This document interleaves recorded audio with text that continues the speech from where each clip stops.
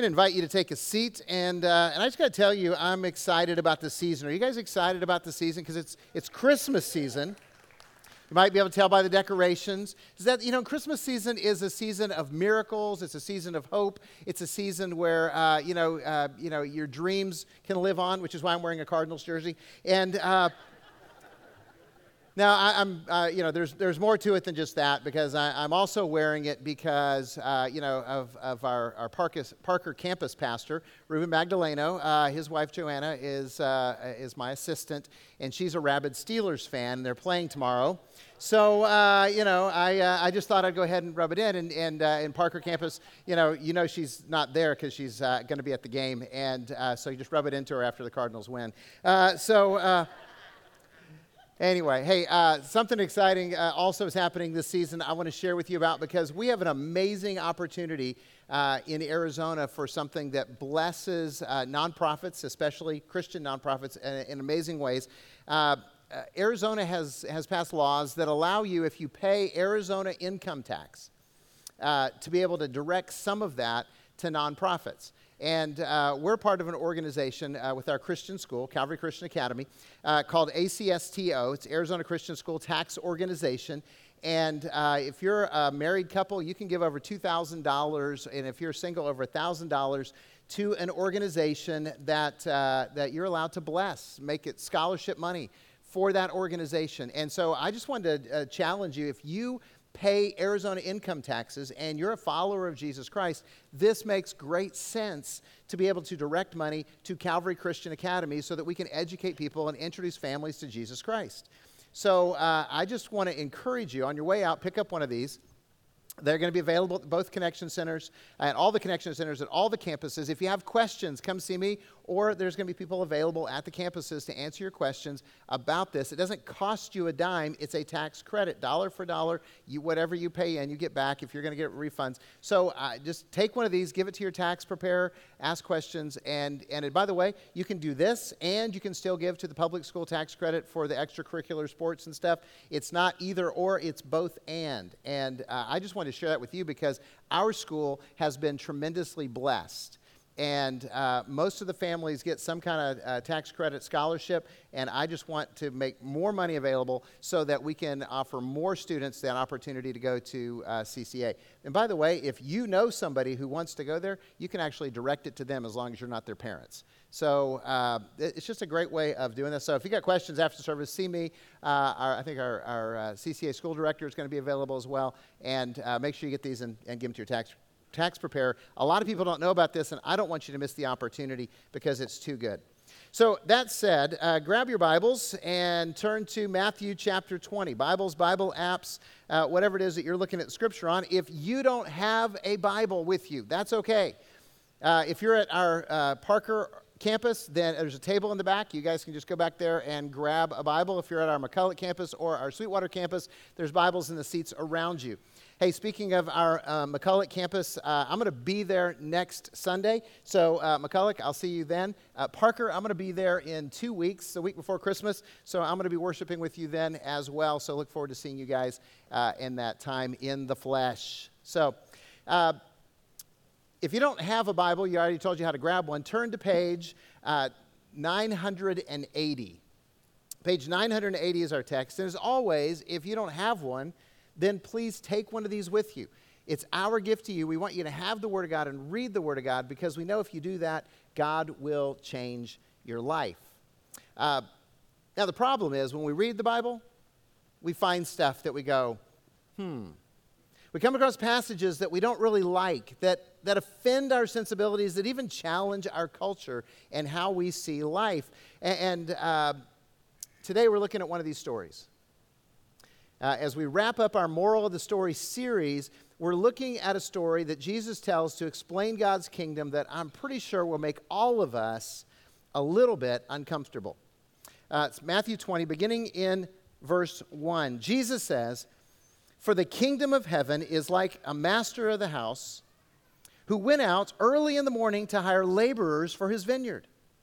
And after agreeing with the laborers for a denarius a day, he sent them into his vineyard. And going out about the third hour, he saw others standing idle in the marketplace, and he said to them, you go into the vineyard too, and whatever is right I will give you. So they went.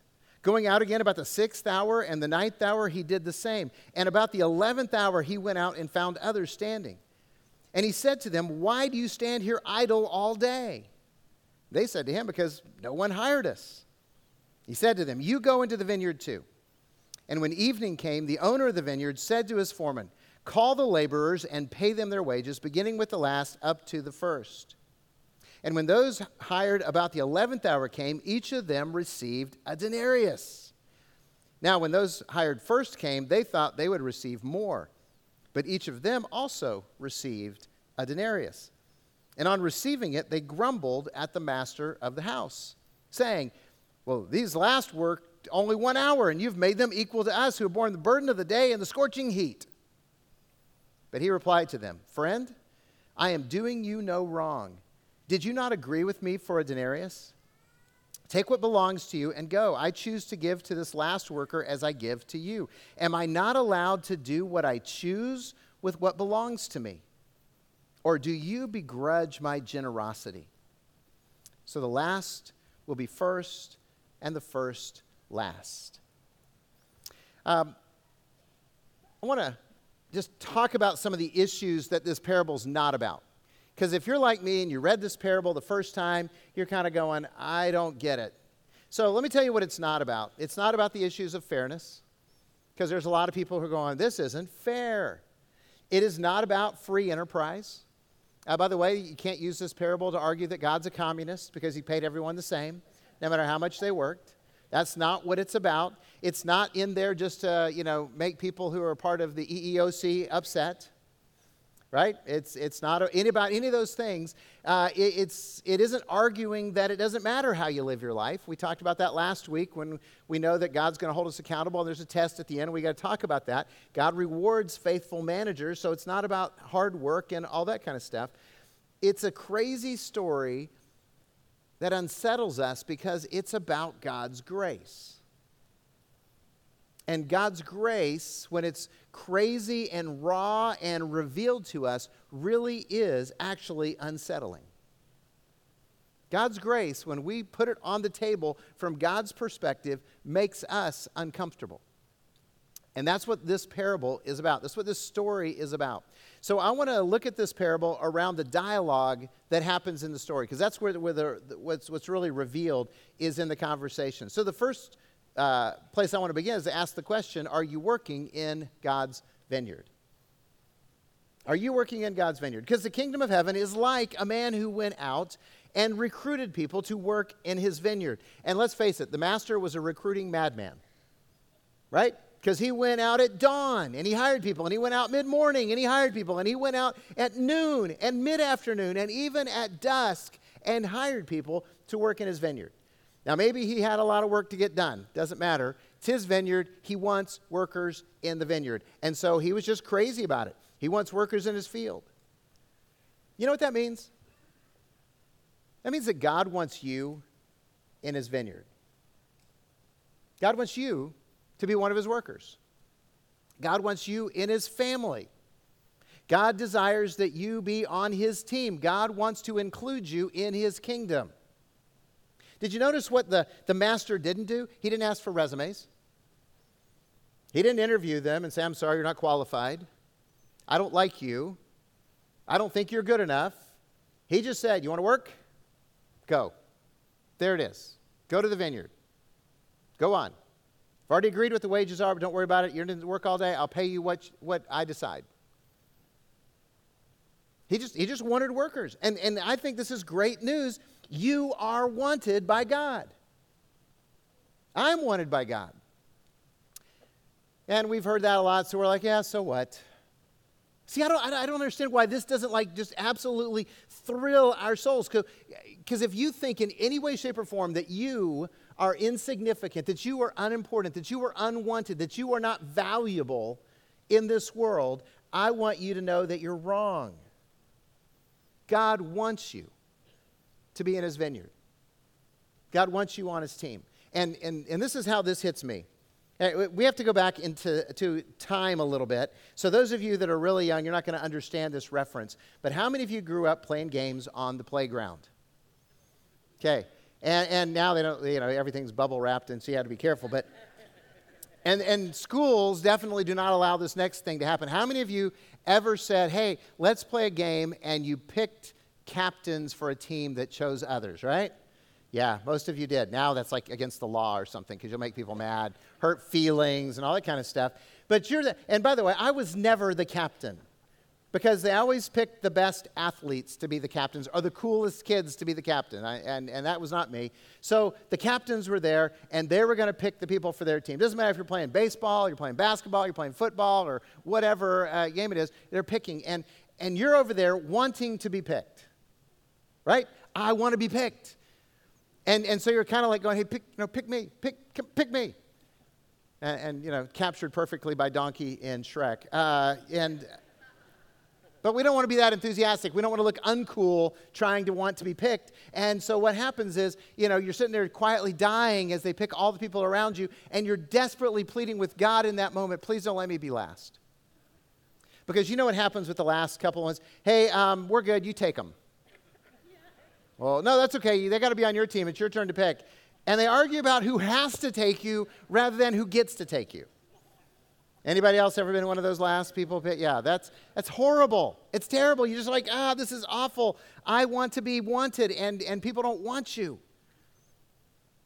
God wants you.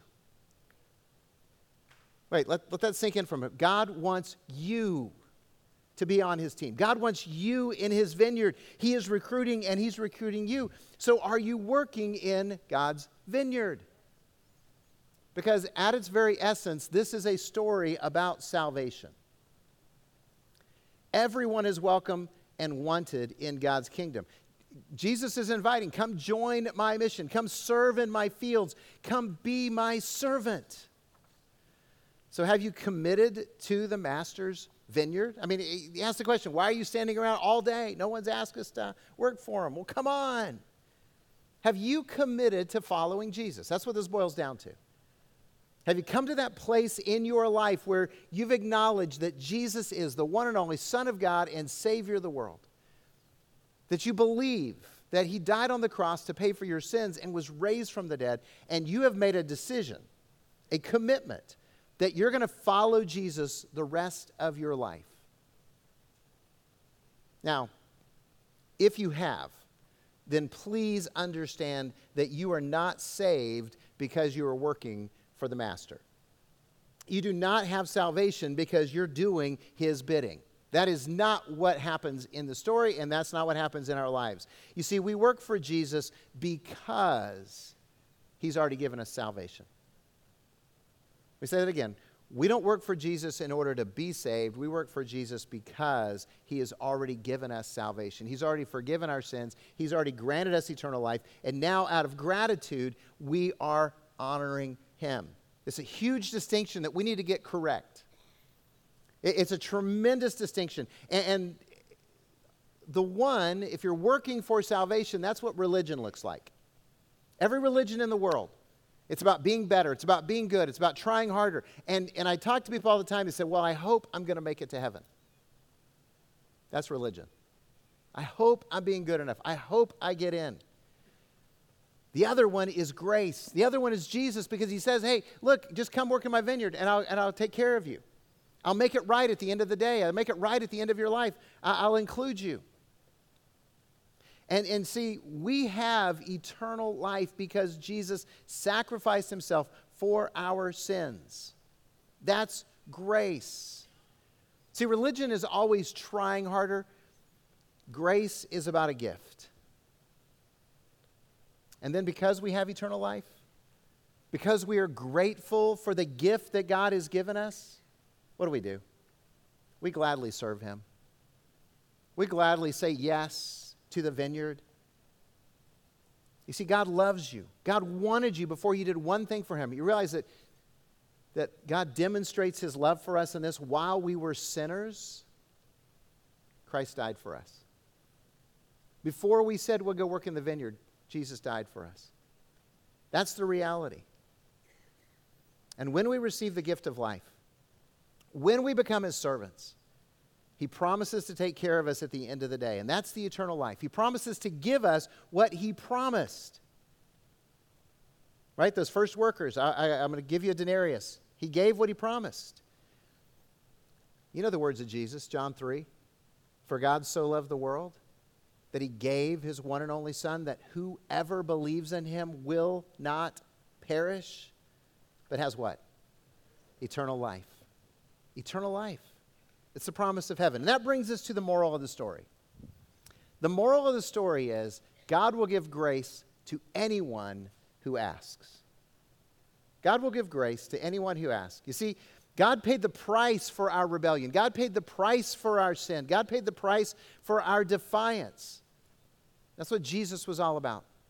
The Apostle Peter put it this way in 1 Peter chapter 1. He said, knowing that it was not with perishable things such as silver or gold that you have been redeemed from the empty way of life handed down to you by your forefathers, but with the precious blood of Christ, a lamb without blemish or defect. You see, God purchased you through the sacrifice of Jesus. What a beautiful picture. God wants you enough that he paid the price for your sin, my sin, our rebellion with the blood of Jesus. And so he went ahead and paid that for us. And it's God's grace. And so God can be as generous with his grace as he wants to. Now, Romans chapter 10, the Apostle Paul says, if you confess with your mouth Jesus is Lord and believe in your heart that God raised him from the dead, you'll be saved. A few verses later, he says, for everyone who calls on the name of the Lord will be saved. So when Paul says everyone who calls on the name of the Lord will be saved, what does he mean by that? Everyone, right? Everyone. If anyone who calls on the name of the Lord is going to be saved. Whether they are young or old, whether they are religious or atheists, whether they are good people or bad people, God's grace is available to you. I confessed Jesus when I was 8 years old. Okay, got baptized when I was 9. Said God's called me into ministry when I was 17. Started working in churches when I was 19 in ministry roles. So for about 38 years, I've been doing this. 38 years. I love that I get the opportunity to do this. A few years ago, we baptized a man who was 89. And by the description of his wife and daughter, he had pretty much been mean and nasty his whole life. His wife was a saint. She was in church all the time.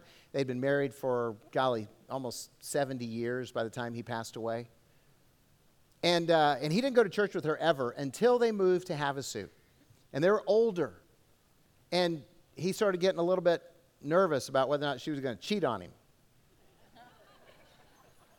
He didn't want her to go anywhere unless he went along with her. So guess what? On Sundays, she went to church, and he went to church with her. He didn't believe any of that stuff. And we'd go and I'd go and try to visit with her, and he'd get mad at her if we came to the house. So that his family said, "Don't go visit Mom because Dad just gets mad and gets mean to her." So I just said hi to him week in and week out. One day I get a call. He wants to see me now. Uh-oh, what did I do? So I went over there. I don't know, what did I do? I made him mad somehow. He's what? And he wanted to talk about Jesus. He wanted to know how he could have eternal life. And I shared with him what I just shared with you a few minutes ago about, confessing with your mouth Jesus is Lord, believing in your heart that God raised him from the dead, you'll be saved. We prayed. We baptized him about a couple of weeks later. And then you know what happened next? He died. You know what? He's just as saved as I am. Doesn't matter, I've been working in the fields since dawn, and he showed up at dusk. Doesn't matter one bit. He'll be in heaven just as I will. You see, God's grace is amazing. It's abundant. It's wonderful. And it's available to you if you ask for it. If you're willing to say, yes, I'll go work in your vineyard. I'm happy to do that. And I'll trust you with what I need. That brings us to the next dialogue and the next question. And the question is, are you rejoicing in God's grace for others? Look again at the story, the latter half, beginning in verse 8. It said, and when evening came, the owner of the vineyard said to his foreman, call the laborers and pay them their wages, beginning with the last up to the first. And when those hired about the 11th hour came, each of them received a denarius, a whole day's pay. They got it all. Now, when those who were hired first came, they thought they were going to receive more. But they got a denarius. And what'd they do? On receiving it, they grumbled at the master of the house, saying, hey, this is not fair.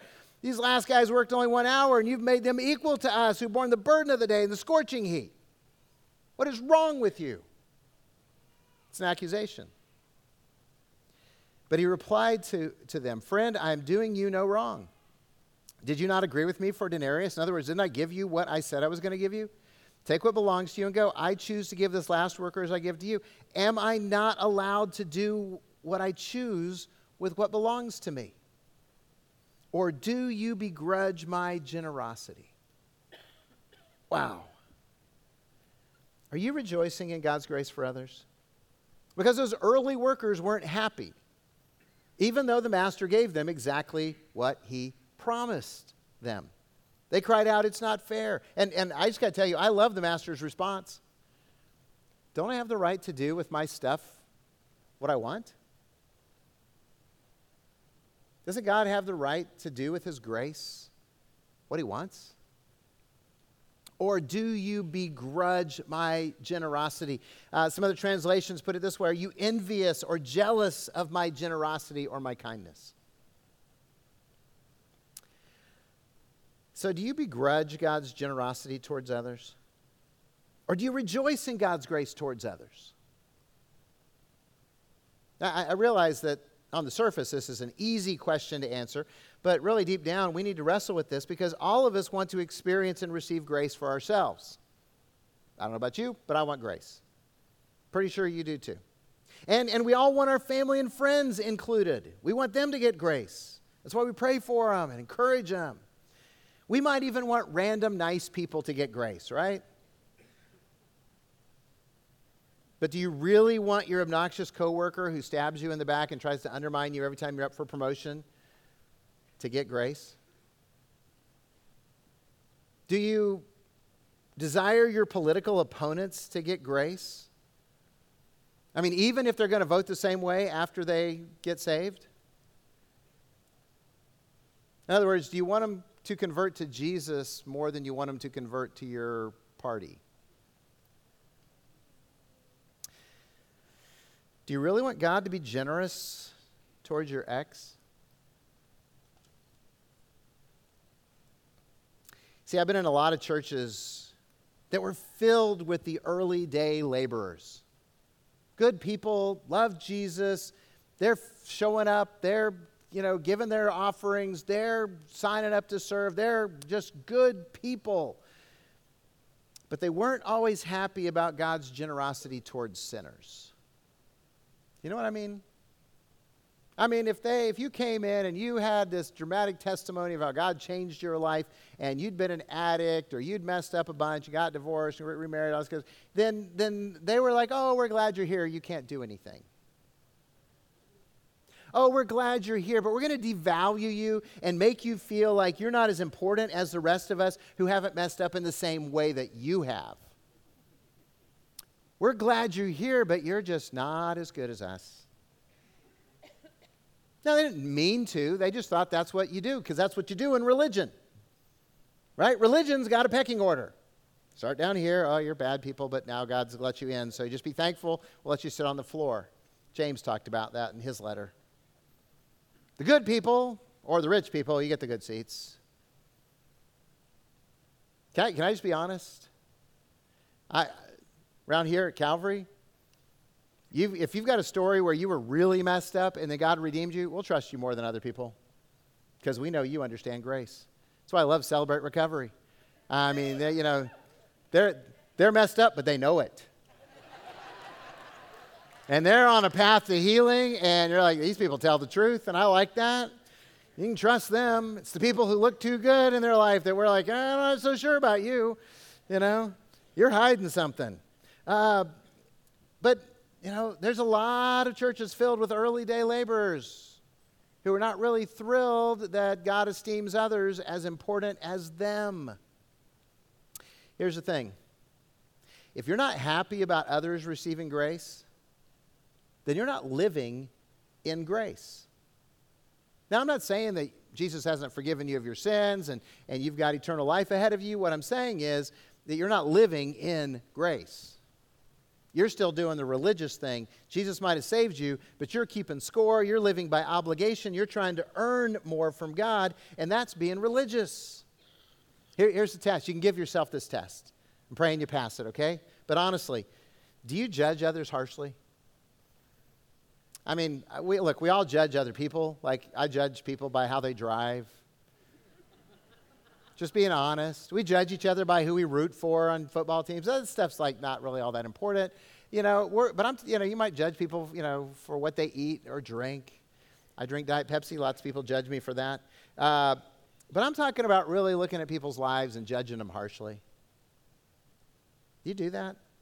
Then you might be, living in religion instead of grace. Or do you believe that some people should suffer hell? That's a dangerous question because you're like, well, yeah, they really deserve it. They were evil monsters. They should, burn there. Okay. Do you quietly rejoice when people fall back into their destructive lifestyles? Like, I knew it wouldn't last. Right? Look, sorry, I've been in those churches. I've been with those people. Yeah, God changed their life, but they fell off the wagon. I knew that wouldn't last. Not as good as me. Here's the reality. For me and for all of us, I deserve hell. I've rebelled against God, and I deserve hell. If I get what I deserve, then it is eternal damnation.